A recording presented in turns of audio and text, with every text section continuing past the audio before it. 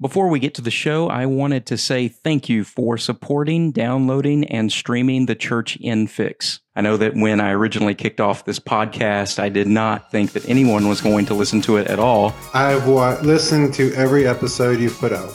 So one of the biggest things I think is a disconnect between, I can't speak for my generation, but for me and any elder, is the belief that prayer works. Wow, I've done a lot of bad things in my life.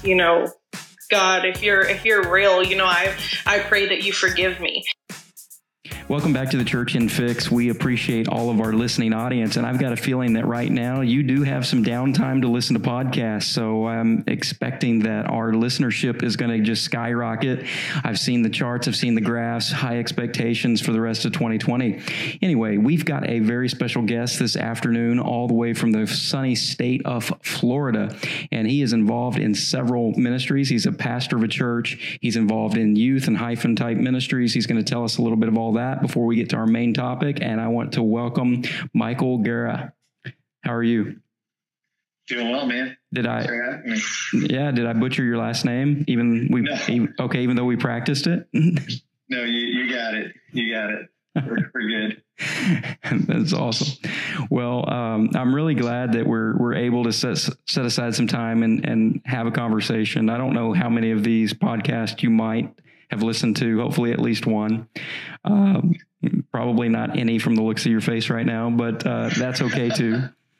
But what our purpose is and our goal is, we like people to be able to listen. It doesn't matter if they come from a church background, what denominational background they come from, if they're involved in ministry or anything like that. But we want them to be able to listen to this and pull some nuggets out of the conversation, something that will help them. The main goal is always to see them grow in their own personal relationships with God. But as you already are well aware, I'm not telling you anything new. As our relationships with God develop, then that affects and it has an impact on the relationships that we have with other people. So in turn, it also affects the relationships with people. So I'm hoping that today our conversation is going to open up that opportunity. Cool. So first of all, I'm going to ask you a question, and then I'm going to just be quiet and let you run with it for a little while. I want you to tell us a little bit about yourself, what ministry involvement that you are currently engaged in, and kind of what your hopes are for the future before we get started. Yeah, so I am on this strange and incredible and terrifying and frustrating and exhilarating journey of starting a church. My wife and I planted Connect Point Church back in 2013. We started with Bible study groups, just home groups and things like that. We launched in April of 2013. We fully launched with services every week, and we've been at it kind of ever since. So that puts us at about a little over 6.5 years of being in the Middleburg community here, which is kind of a suburb of Jacksonville, Florida, northeast area. So church planners are also involved in curriculum writing for the organization. I write Link 247 curriculum for youth and occasionally hyphen, and I am the junior high editor for Word of Flame Sunday school curriculum for the UPC. Outside of that, served on our district youth team for a number of years, but we recently resigned from that about a year ago. Not hands not in as many pots as it used to be, kind of trying to focus a little more narrowly on just our church and trying to be a good dad. If you hear small people in the background, that's probably my kids. So that's pretty customary around here. So real quick, tell me how many kids do you have, or how many children do you have? Because I've heard from some of our mutual friends numbers that range from 4 to 10. So I'm. It's amazing. My dad is one of 9 And I thought that was a big family, and that was my perspective of a big family. And then I learned that if you have more than 3 kids, your family is just humongous, and you might as well have 12. At least that's people's reaction. But I have 4 children. I have an 11-year-old who is every bit of 11. Prayers appreciated. A 9-year-old. They're both girls. I have a 6-year-old boy and a 4-year-old girl who turns 5 in April. Nice. So, okay. So now it makes sense why you are involved in the Sunday school curriculum, writing. So there you go. So they, well, for junior hires, oh, the little ones still scare me. I've assisted with, Sunday school for little kids before, and just the whole prospect of that scares me half to death. So I try to stick to the teenagers as much as possible. Gotcha. So, well, that brings a question that I've always had. So I myself served on the, I can't remember what we called it back then. I think the names have changed, but it was essentially the Children's Committee or the Sunday School Committee for one of the Southern Texas districts for a number of years. And we were involved in all the kids camps and all of that kind of stuff. And we while we were engaged in that, we watched the way youth ministry was performed at the same time. So it sounds like you've got your hands in or have had your hands in a mix of both of those. What are some of the differences that you see in the way that those are managed from an organizational standpoint? yeah, so that's a great question. I think from an organizational perspective, what we find is that particularly within the United Pentecostal Church, we require people who are working with the youth committee to be under the age of 40. And I think on a district level, it's actually under the age of 35. And so with that youth, you bring a lot of flexibility, a lot of fluidity. You see really some pretty unique and original ideas and ways of approaching things, and an emphasis on things being current and I guess relevant to the existing culture. I think if you look, for example, at North American Youth Congress, back when I was going to North American Youth Congress as a teenager, we were getting excited when, it got north of 10,000 people. And then now we're putting, somewhere in the ballpark of 35,000, 40,000 teenagers into these football stadiums. And a lot of that is just because of how innovative and creative the youth department is. But that's their niche. That's their goal. It's what they're aiming for. When it comes to children's ministries, you don't see as much of that. You don't see necessarily as much innovation, but there is more of an emphasis on, what are the timeless things? What are the principles that we know from years of study of childhood education, early childhood education and development? And there's a great amount of research and study that goes into understanding how children learn, their development tracks, and how we can meet those needs, and then how can we make that as uniform as possible. So where on the one hand, some would say, okay, children's ministry isn't. Well, the goal is not to be innovative. The goal is to operate with years of research that's been done that says this is what works when we're ministering to children, and making sure that the material there is timeless, that you can pick it up, 20 years from now, and it's still going to be probably valid, and you can still use that in a classroom setting. Mm-hmm. Yeah, interesting. So when you talk about the development of the children and that kind of focus as far as the development of the resources that are available for the churches to use, what is the difference between that and what resources are produced for the youth age? So I think a lot of it's fairly similar, with the exception that, from working from a Sunday school curriculum perspective, a lot of it's fairly similar, except for the types of activities you do. So the activities for kids is much more hands-on. There's more illustrations. There's more, they may involve characters and themes to a deeper level. And that's what you would see, right?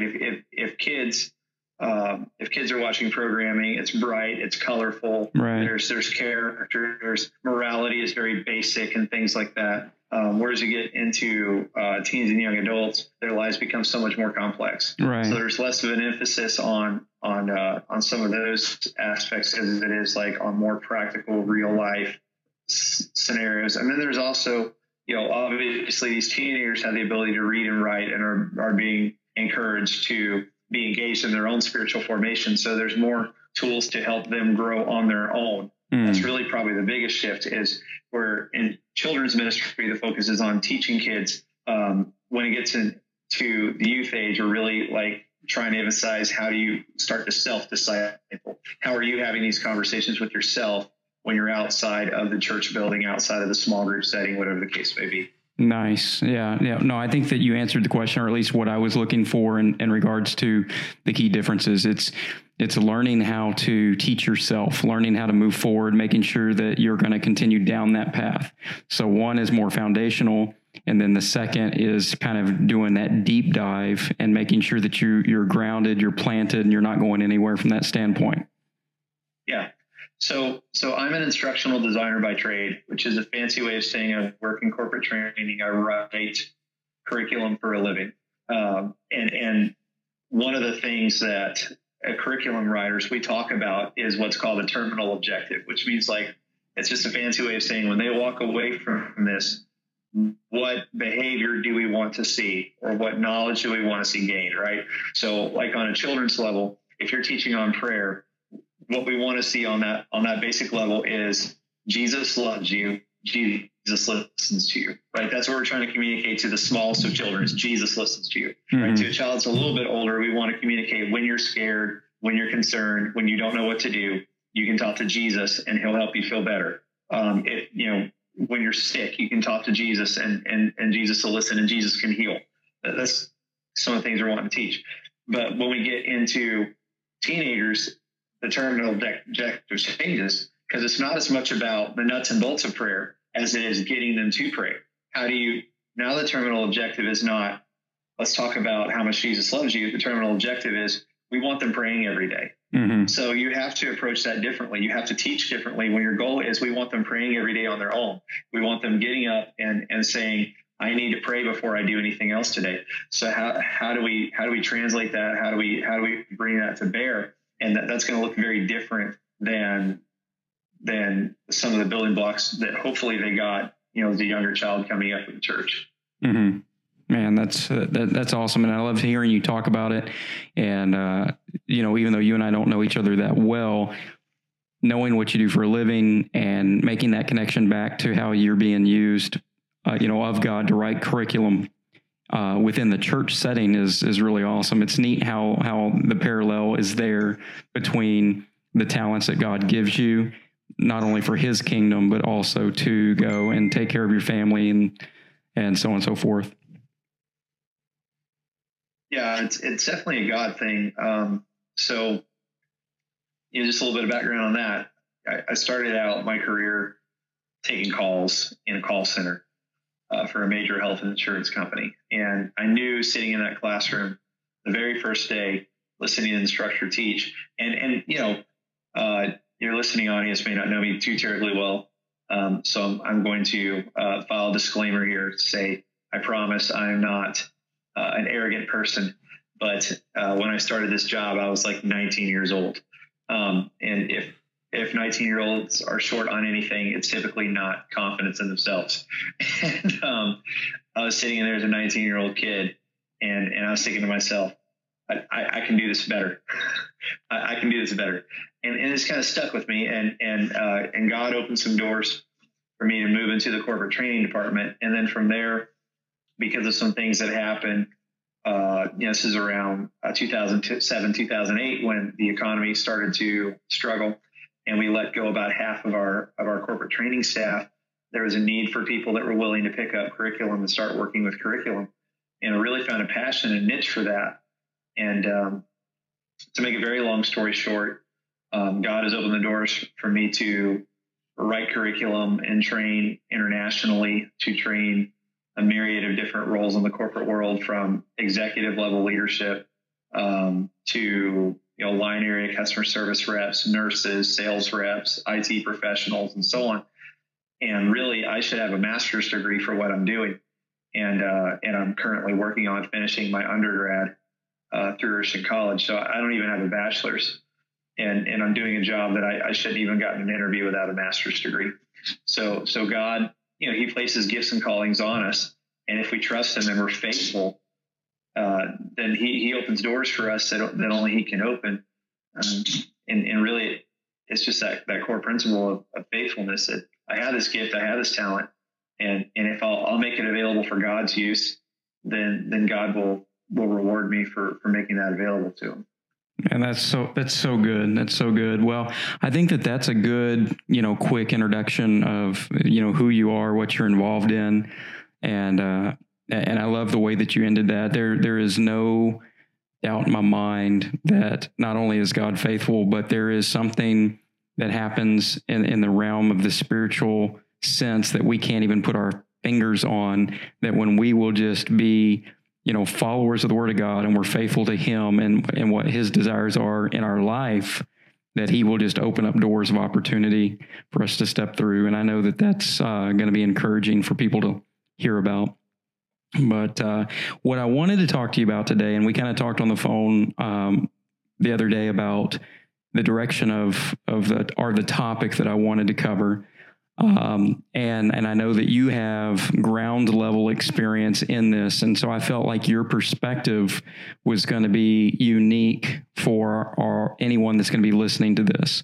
And that is your experience, not only planting a church, but in a broader topic is the way that the church structure is set up, and the way that the global church, or the local national churches, help support church plants through, maybe it's promotions, maybe it's through financial support, things of that nature. And how do they all work together? Because at the end of the day, building churches is not about building kingdoms. Building churches is about seeing the kingdom of God expand and allowing there to be a place where believers can come together and they can worship, they can grow in their faith, and then they can grow in their community with other believers as well. So what did it look like, if you could kind of walk us through those steps when you got ready to launch a church? I don't know, were you planted in a church where you were assisting a senior pastor, or kind of walk us through what that path looks like? Sure. And I'll try hard to give you the Reader's Digest version. So we were faithfully serving in the church that I basically grew up in. I was a Navy brat, so we bounced around when I was younger. We landed in Jacksonville when I was 12 years old, and we served at the First United Pentecostal Church of Jacksonville essentially since I got out of high school on their youth team, in various capacities. And eventually we became the youth pastors. And we had been serving as youth pastors there for about 5 years. And I just felt this overwhelming tug from the Spirit that, hey, this is over. This is it. You're done. And I was like, no, I'm not. I was pretty hard-headed, dug in with God on that. I was like, God, this is my thing. I'm good at this. You've opened doors in this. You've blessed me. I've had opportunity to network with incredible people and all that. I'm not done with this. And God kind of kept working on me until it got to the point where I couldn't ignore him anymore. And I went to my pastor and said, listen, this is what I'm feeling. And he agreed with me and felt like that was God and wanted us to pray about the next step. So when my wife and I first got married, I sat down with a sheet of paper and a pen, and just the dumb stuff that young people do. So we got married. I was 20 years old. Again, I was a kid. I didn't know anything. And I got down with a pen and a piece of paper, and I made a list of all the things that I was willing to do for God in like the order of interest or desire. And at the very top of that list was youth ministry. Just had an extreme passion for it even at that age. And at the very bottom of the list, the last item on the list was global missions. Like, I did not want to leave the United States of America. Right above that was start a church. God, if it's start a church or go to Uganda, I will start a church, but I have no desire whatsoever to start a church. Then, here we are, and I'm having this conversation with my pastor, and he's like, "What's next?" And I said, "I don't really know."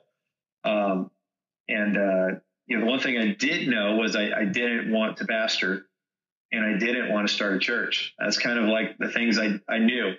And I had a couple opportunities. My entire family lives in Texas. I had a couple opportunities to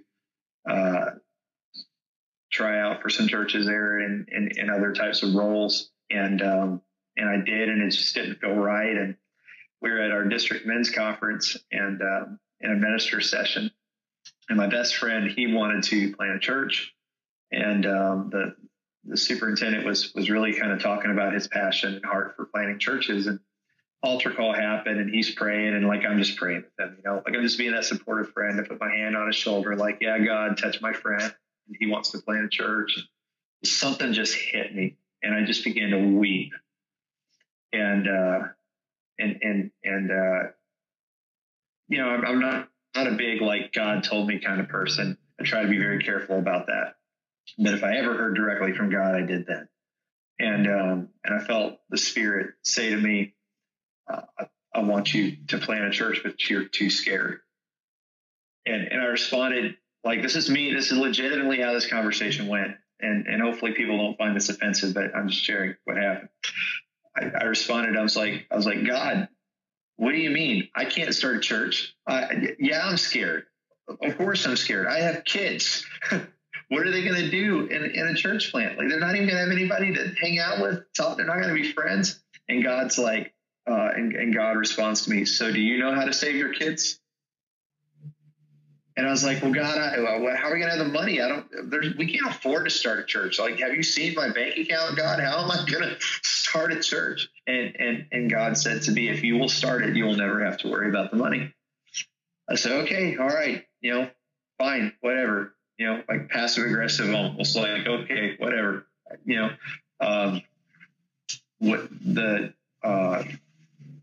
got down the road and settled on a community that we felt like God was pulling on us toward, and met with a district board. They approved us. 2 weeks later, I got a promotion that resulted in a $25,000 a year pay raise. And we were able to finance our church in those early years without it negatively impacting our family. We just didn't adjust our lifestyle, and we were able to put that toward the church and able to finance it until the church grew to the point that it could support itself. So it's kind of like the calling aspect, but we had no idea what we were doing. We still have no idea what we're doing. Back then, we really had no idea what we were doing. And this was really right before everybody started really putting an emphasis on church planting and programs. And real quick, I want to interject, because one of the things that I think about a lot is when you talk to so many people and they talk about ministers, you'll hear things like, oh, it's all about the money, or, oh, they're going to get this tax deduction, or they're going to, it's always with this negative spin. But it always surprises me that so many people don't understand how close to home it is when you've got a minister who is bivocational. They are putting their blood, sweat, and tears into trying to support their family, do right by their family, and then also turn around and build a church with no financial support coming in. They're doing this out of their own pocket many of the time. Sometimes their families have to go without, and they're doing everything that they possibly can to build something for the work of God because they believe that this is a calling that He's called them to. And I think sometimes people need to hear that. People need to hear that ministers give so much of their, not only their life and their time, but their money, their finance, their personal finance into seeing the ministry move forward. Yeah, I think if there's anything that your listeners can take away about the early stages of from a financial standpoint is you have probably heard prognostications that if you're starting a small business, just plan on not turning a profit for you're going to be dumping money into thing out of it. And I would say that, churches are probably small business from that standpoint, that when a church planter is starting out, unless he just has a significant amount of support from outside sources, it's the majority of it is his own personal finances that are going into keeping it afloat. And certainly even if he has support from outside sources, probably still a significant amount of his finances is going into it in that 2 to 5 year window. If you think of a startup church, in a lot of ways, it does relate to a startup business in some of the things that we experience and go through. Yeah. Yeah. And again, that's not, I don't want to put the focus on money. I think it's noble. And I think that it's something that people need to realize. They need to understand. When I was a kid growing up, my dad pastored a small church in a small town, and I saw firsthand what we went through as a family. And that's not to put a negative spin on it, because I think that those were positive faith builders in our life. I remember, Absolutely. I remember times where it was like we pray for food to show up and food shows up. I remember there was times that God directed Dad to go to a different town to go to a church, and somebody just walk up to him and put money in his pocket and say that God told him to give it to him. And so seeing things like that built my faith. That was, as a kid, getting to see that firsthand changed the way that I looked at so many things in this life. And it really puts the focus of God being the source of anything that we desire. As far as you desire bread, God's the source of your bread. You desire housing, God's the source of your housing. And it teaches you to have that dependency on God for all things. Yeah, for sure. Absolutely. But anyway, go on. I didn't mean to cut you off. It's just when you went down that path, I was like, it really just jumped out to me right then and there. But yeah, go on and tell us about it. So. No, that's okay. So obviously the finances were, God working that out was tremendous, but there's still other aspects, right? So there's three things you need to start a church. You need people, you need finances, and you need resources. And, resources is kind of a broad category. There's a lot of things that fall under that resources category, but, from things like, how to or training all the way down to where you're going to meet and what sound equipment are you going to get. And what we discovered very quickly is that there just isn't a lot out there for people who are doing what we call the parachute drop church plant, where it's a family that just feels a call for a community and they're going into that community. There's tons of stuff out there for churches that have, a launch budget, or churches that have a launch team, or so on and so forth. But there is very, very little out there for and again, because there is so much out there for the people, assume that is the majority of your people starting churches, that everybody going out to start a church is going out with a team of 10 people and a budget of $50,000. And that's just not the case. That's right. The majority of church planners is a husband and wife, maybe one other family, with no money, no contacts, nothing but a Bible study and a call of God. Right. Your average church getting started. So that brings up one of the questions that I have personally as an outsider looking into someone planting a church right from the ground up. And again, I'm I'm going to ask this question in a general sense. I don't have anything to go off of. I don't have any preconceived notions, just a general question here. And that is, one of the things that I think about when I think about launching churches is usually, unless you have a really small town in the middle of nowhere, you have some pretty decent sized churches that surround a lot of the local cities. I would say within at least a 30 to 40 mile radius of wherever that church is going to be launched. And no doubt. And if that's the case, I've always wondered if we're trying to grow the kingdom, is there anything unethical? And I'm asking this question, is there anything unethical about churches? Like, let's say if there's 3 churches, each of those 3 churches say we have 2 families or we have 3 families that feel the call to be a part of a launch team. And even if they don't stay there long term, but maybe come in there and you get a launch team that's made up of people that are close enough to that area that could actually help, because that could do things like build the financial support structure that needs to be in place early on.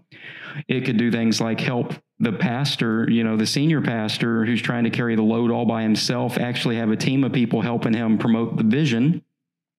And then as it grows, maybe the options could be, once it grows to a certain size, those people go back to those churches, or maybe they become launch teams somewhere else. Or because if it's about seeing the body of Christ or the kingdom of God grow, to me, it seems like that would be a logical, I'm not saying it's the only way to do it, but it seems it would be a logical plan. But my perspective is I don't see a lot of that happening. Do you have any thoughts about that? Yeah, I have some thoughts, and here's where. So this is just me. So you and I have a mutual friend in Noah Watt. Yeah. And one thing that Noah likes to say is to not compare your blooper reel to other people's highlight reel, right? Mm-hmm. And that's what people post online. That's what people talk about, right? They share their highlight reel. I was committed to from day one. Like, I'm going to share my blooper reel too, because I don't want, some young man, young lady coming along to plant a church in a community, and all they've heard is the rosy stories of everything that went right for everybody, right? I want to know there's people out there that struggled through this. And so the struggles you're having are not unique to you. The problems are not unique to you. There are other people that have struggled through this, and it's okay. And you'll survive this, and it's going to be all right. So there were many times that I came to that question myself. Is there anything unethical about people sharing resources and all that? And I think probably, and I say this just in my own network of fellow church planners, I think most church planners feel like, people need to send people to help church plants. Like, if these pastors of these large churches would just be willing to let people go and come out, if pastors weren't so territorial, things like that. These are some of the things you hear said, right? So let's take the veneer off of that. Okay. So yes, in an ideal world, if I'm planning in a community and there's a church down the road that runs 500 and we're the same, doctrinal perspective and so on, that, we don't have a keyboard player and they've got 7 keyboard players deep, hey, send us a keyboard player. But there's a few things that to factor in. First of all, the pastor has to be concerned about the spiritual health of that individual. It may not be the healthiest thing for that person to engage in ministry outside the local church. There could be things that pastor is aware of, surprise, surprise, that me from an outsider's perspective I'm not aware of in that person's life. It could not be, it's perhaps not that the pastor's trying to hoard that person, but the pastor is trying to protect both that person and protect me. Just candidly, there have been scenarios where I have inquired about a particular couple that I knew was maybe in transition, and I've had that pastor say to me, we love you, we believe in you, and we know you need help, but I'm telling you that person's not going to be the help that you need. That's not going to be the best scenario for your church. And I've watched as down the road that played out to be the case, that that couple maybe left that church and went somewhere else and was causing problems in another church. So So that's one aspect of it. Sometimes their spiritual maturity isn't what it looks like from the outside. Here's another reality. There's not a whole lot of people at these churches raising their hands and saying, hey, I want to go help somebody. The reality of it is there's just not a lot of people sitting on pews saying, hey, I want to go help a church plant. The burden's not there. And you've probably heard the phrase before that exposure breeds burden. And they're not, they're kind of running down their own lane. They're doing their own thing. And to try to say, hey, listen, we're over here. We have this church we're starting. We'd love for you to come help. There's no burden. There's no desire there. They're not, actively looking for a ministry outside of their local church. There's just not a lot of people raising their hand and saying, hey, I want to go help a church plant. It's not in our culture. It's not in our DNA. We don't talk about those kind of things. And we're starting to, we're trying to, and we're probably seeing more of it than we used to, but we're still not seeing it on the level that we need to. So even if pastors are open to it, even if pastors are okay with it, there's just not people that are wanting to do it. And I'll give you a classic example. So when we got started, the pastor of my home church said, hey, listen, if you're willing to have services at 2:00 or whatever, we'll send a team, every week to help you and, help you do music, help you get things going. And that was very helpful, very supportive. But, here's what we found with that is that, these people, they're going to church at their home church on Sunday, they're still engaged in activities and things going on there. When they're coming out to be with us, they're willing to help. And certainly some of them were prayerful. Some of them came in ministry minded, and some of them are just like, hey, we're just here to help. And there wasn't really a burden for it. There wasn't really a hunger for it. They're just kind of there to run the computer or there to play the piano or whatever. But he communicated through that. Listen, at the end of this, if somebody has caught a burden and wants to come be a part of it, wants to come help you, let's sit down and have a conversation about it. If they're a good fit and they're spiritually healthy and all that, I'm for it. So here's what we found, that after a year almost of our home church supporting us in that way, we got to the end of that year and nobody raised their hand. Nobody really felt a burden to come and stay with us. So even with that exposure to it, there was still, hey, my peer group is over here. My life is over here. My job is over here. All these factors, play into it. So sure, ideally we would say, hey, I'm putting a team together. Do you have anybody who can help? And pastor would say, absolutely. Yeah. We'd love to send people to help. Hey, church, anybody want to go help? Yeah, we want to go help. But that's just not what happens. Mm-hmm. It just isn't. So there's a lot of different ways to look at it. But I think the most important thing is to factor in the reality of kind of where people are at until there's a significant shift in the culture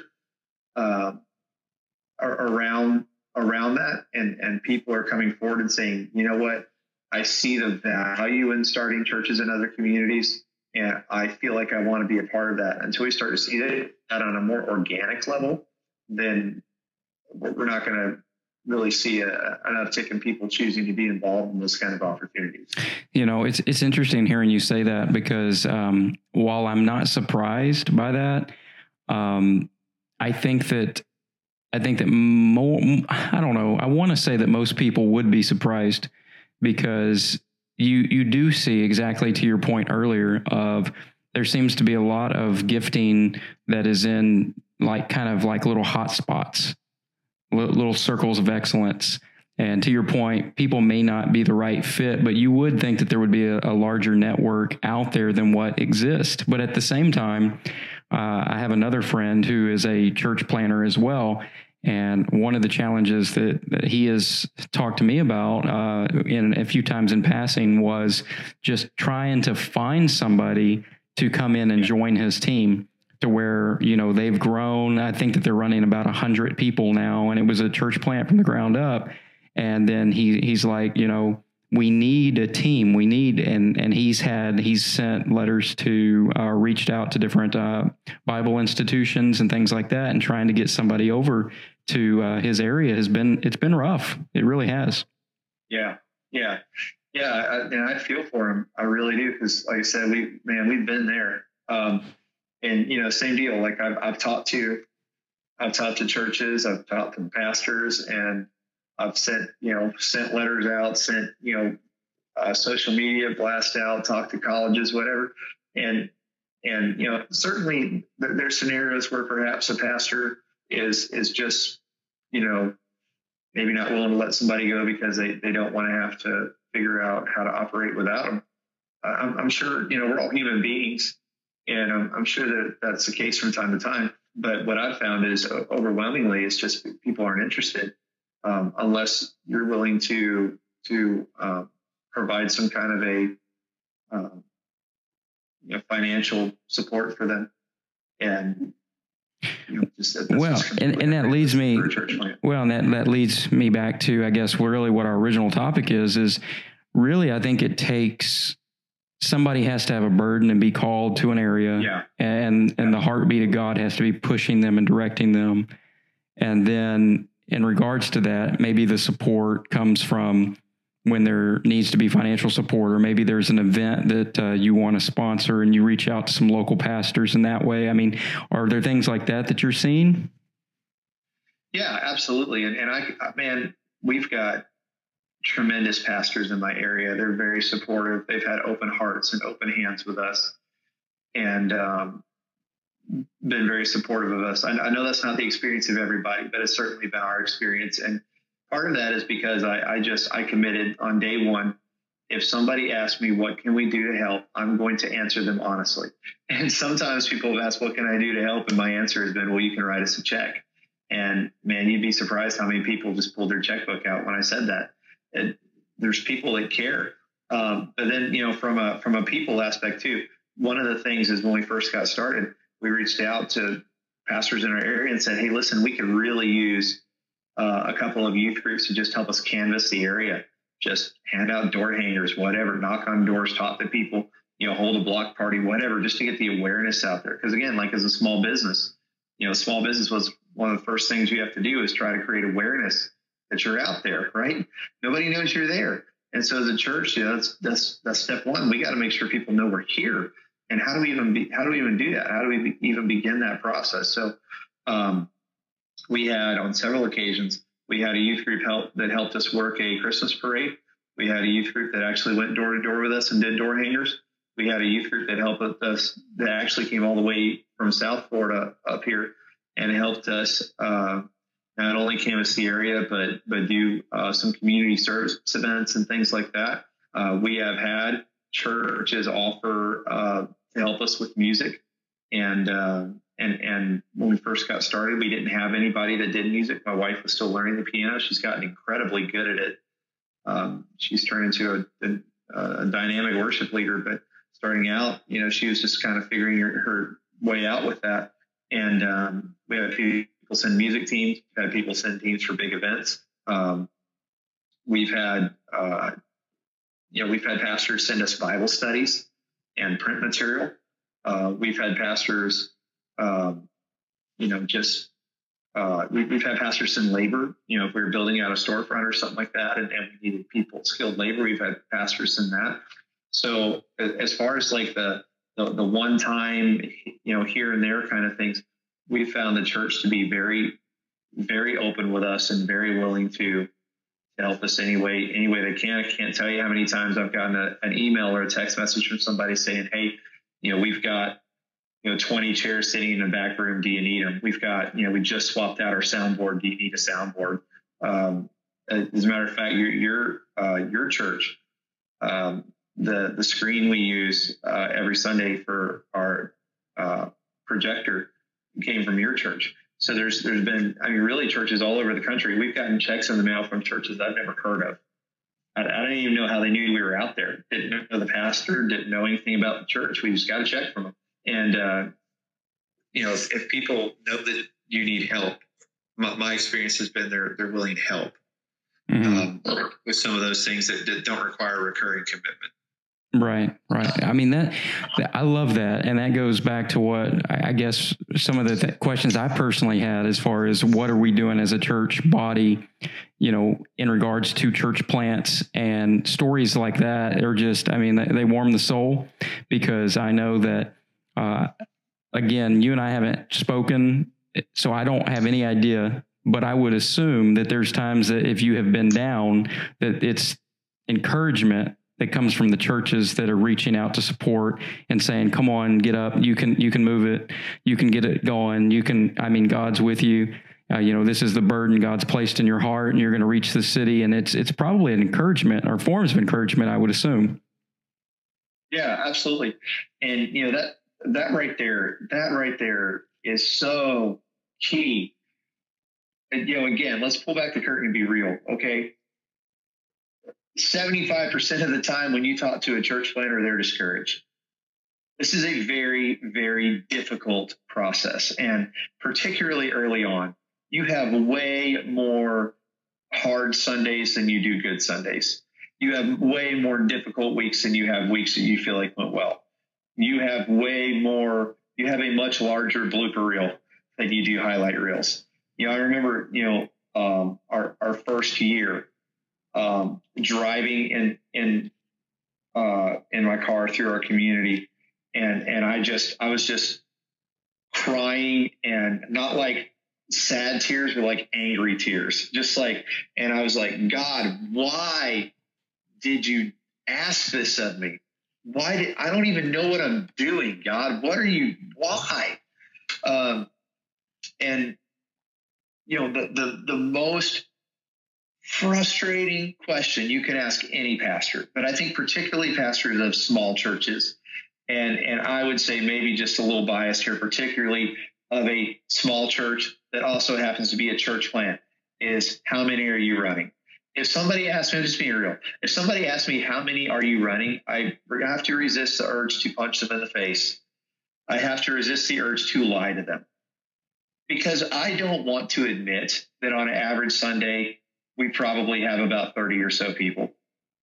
That feels embarrassing when you're 6.5 years into this process.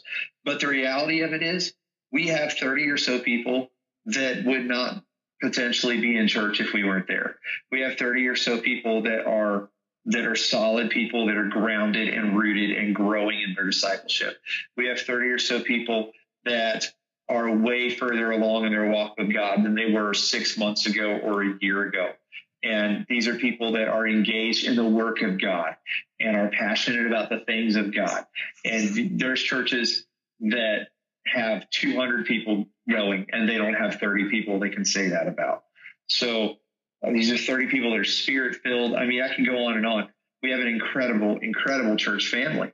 And people ask you, how many do you run? And it's like, what does it matter? Like, why is this, why is it a competition? It's a dumb question, really. I mean, if you run 30 people in a community of 5,000 people, are you better or worse than a church that runs 300 in a community of 5 million? It's a dumb question. So, but people that will come to you and say, hey man, how's it going?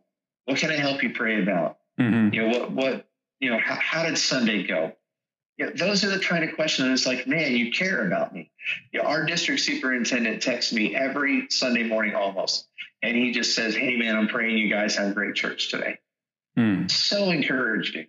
Yeah. He doesn't have to care. He doesn't have to ask me, but he does. And I have friends that reach out to me, other pastors in the community, and they don't even ask me how things are going. They just look me in the eye and they say, you know what, you're doing a great job and I believe in you. And I want to say, like, how do you even know I'm doing a great job? But you can see the sincerity in their faces. And it's like, hey, we get it. We know what you're doing is hard, and we believe in you. So I think that's a big piece of it is, instead of asking me how it's going, just understand that I need encouragement and be willing to encourage me. And then the other piece of that is, in the process of that encouragement, like, and this is a candy stick of mine, don't treat us like we're heroes and talk about us like we're heroes. And that sounds kind of counterintuitive because like you would think that would be encouraging, but here's the thing that's frustrating about that is when you talk about somebody that like they're a hero, it comes across like, you're a hero. You don't need anything. Like nobody offers to help Superman. Right. Nobody offers to help Batman or the Flash or Iron Man. Like they've got that. They're heroes. Like, shots are fired and the police respond because they're heroes. Nobody's out there trying to help the police deal with it. And this, that whole deal about, putting church planners on pedestals and treating us like heroes. Like, we don't want you to think of us like heroes. We want you to think of us like normal people because, guess what? We struggle and we need help and we need encouragement and we need a pat on the back. We don't wear capes. We're not any more anointed than anybody else is. We're not any braver than anybody else is. We're just as vulnerable. We're just as normal. We deal with all the frustrations everybody else deals with. And we want to be treated like we're normal people. We want people to recognize that, hey, this is hard. This is difficult, but we're in this with you and we're here to help you. And we're here to encourage you. Mm-hmm. Yeah. I've never thought about it from that perspective, but hearing you say that, what rings out to me is there's a network of ministers. Some of them and some of them you don't know. And so many times, and I've never even thought about it, but when I've reached out to them or if they've reached out to me, to your point, those are the types of things you want to hear is check on me, make sure that I'm good. Make sure that, you don't read the Facebook and just think everything's great, but really get to know me. And, I had a dear friend who passed away last year. And one of the things that I miss the most, I mean, there's a lot of things, but one of the things that I miss the most is it's like he always knew when I was like really struggling as far as like, it could be like just, I didn't feel good or if I didn't like a situation, and I would get a text message from him, and they were simple text messages. They were, I'm praying for you and don't forget that I'm with you. And that's what he'd put in his text messages. He says, I'm in this with you. And for those split seconds, you don't feel alone. You don't feel like you've got to try to your point, wear the Superman cape or something, but you can be vulnerable and say, hey, can I just come and talk to you about what I'm going through? Because I think that's where, especially I would assume if I was planting a church, and I've never planted one, but if I was planting one, I think that it would be more encouraging for someone to reach out and say, hey, let's get together and let's pray together and let's believe God together for what he's going to do in regards to ABC, not just the assumption that everything's going great or, hey, I saw everybody smiling on a Facebook photo. Yeah, absolutely. We all have, certain people that you pass them on in a large meeting and they say, hey, how are things going at your church? And you say, oh, they're going great, because that they're really not asking you how things are going at your church. It's just, they don't know how to greet you without asking, right? It's just, particularly in the South, like Southerners say, hey, how are you doing? We don't care. We're supposed to say, I'm doing great. How are you? It's kind of the thing, right? Yeah. Then we have a group. Then we have a group beyond that they ask how things are going. How's your church going? And say, you know what? It's been a little rough lately. God's good. We're going to be all right. Then you have another group that it's like, how are things going? Like, man, it's tough right now. I need you to pray for me. And then you have your closest friends where people ask, how are things going? And you say, man, I am ready to pull my hair out. This is stupid. I want to quit. Like, you just get raw and honest with them. Right. Mm-hmm. And I had a moment of that one time where I was just going through it, man. I was just going through it, and I was raw and honest. And my friend said, hey, listen, let me call you later. And so later on that day, he called me on the phone, and he didn't try to give me advice. He didn't try to tell me, hang on,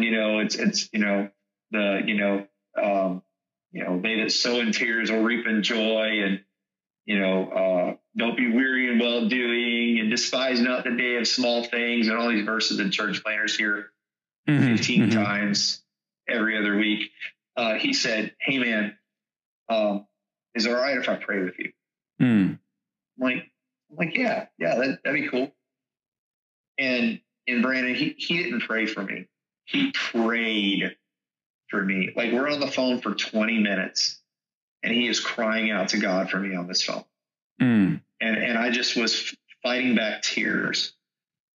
And that was the most meaningful thing anybody has ever done for me in this entire planning process. It wasn't, hey man, I'll be praying for you. It's, hey, let's get on the phone right now. I want you to hear me crying out to God for you and know that I'm with you in this, and that it's going to be all right. And God is with you and God is supporting you. And there are people praying with you. It's one thing to hear people say, I'm praying with you. It's another thing to hear people praying with you. And it just lifted my spirit in a way that I can't even really articulate. And really, man, that's what I think matters more than having somebody come play the keyboard for you on Sunday, more than somebody writing you a $5,000 check for your next event, or to pay for your rent for the rest of the year, or whatever. Just to know that there are people in the trenches that will go beyond just hearing how you feel. And they want to feel it with you, want to live it with you. They want to carry that burden with you. And that's so huge. Man, that's good right there. I mean, I didn't know I was going to invite you to preach, but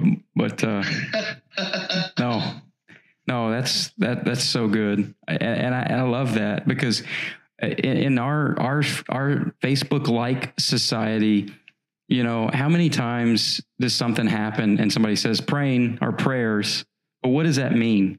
Yeah. But just stopping to make that phone call to you, man, what a friend, what a blessing. I believe that you probably have thanked God for that person several times, hopefully. Oh, absolutely. He is a yielded vessel in the hands of the mighty God. All right. That's awesome. Well, so to bring it up a notch, because that was pretty heavy, man. It's pretty heavy. So what are some great things about church planning that has just been just great experiences for you? Yeah. So one of the coolest experience about church planning is, you get to watch a baby develop. And it's like, you get to see that anytime you win somebody to the Lord.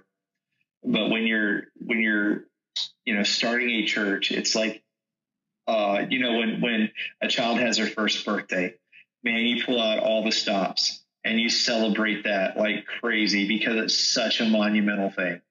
And their second birthday and their third, like all the way up to the fifth birthday, it is a big deal when you have a birthday.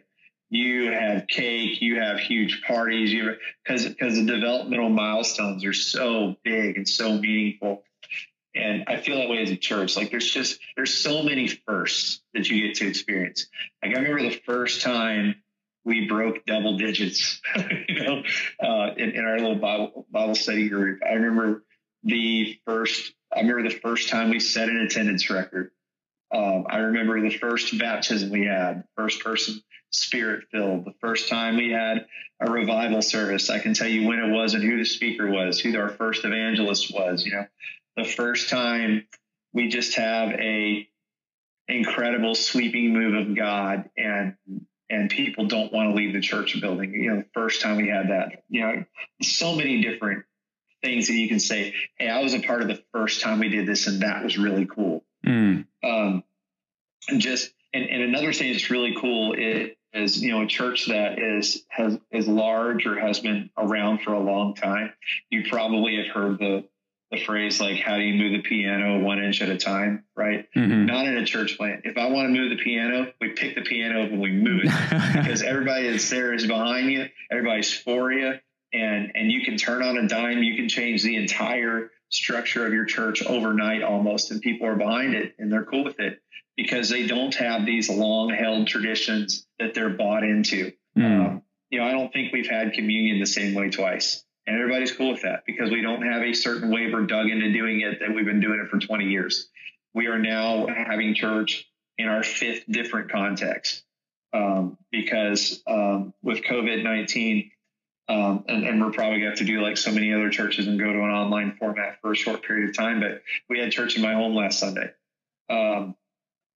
Moved all the furniture out of the living room, set up chairs, whole 9 yards. That's the 5th different context we've had church in, and we had an incredible move of God. And His power was so present there, and people were worshiping, and that's really cool to see that. It's really cool as a parent to see how integral your kids feel to this process. My kids love going to church; they love helping. We have to like slow them down sometimes and back them off of helping because they want to help in areas where they're maybe not mature enough to help. But they love it. They feel like it's their church, and they get excited about like the milestones me and my wife are celebrating. My kids are celebrating those milestones too. They're excited about those milestones just like we are. Whereas, if we were just attending a larger, more established church, our kids probably wouldn't even notice some of those milestones. But they feel it so acutely because they feel like they're a part of it. Right. All my kids, except for the littlest one, has been baptized and Spirit-filled through this process, and it's been cool to watch that and see that, and so just see that whole maturation process and seeing people move from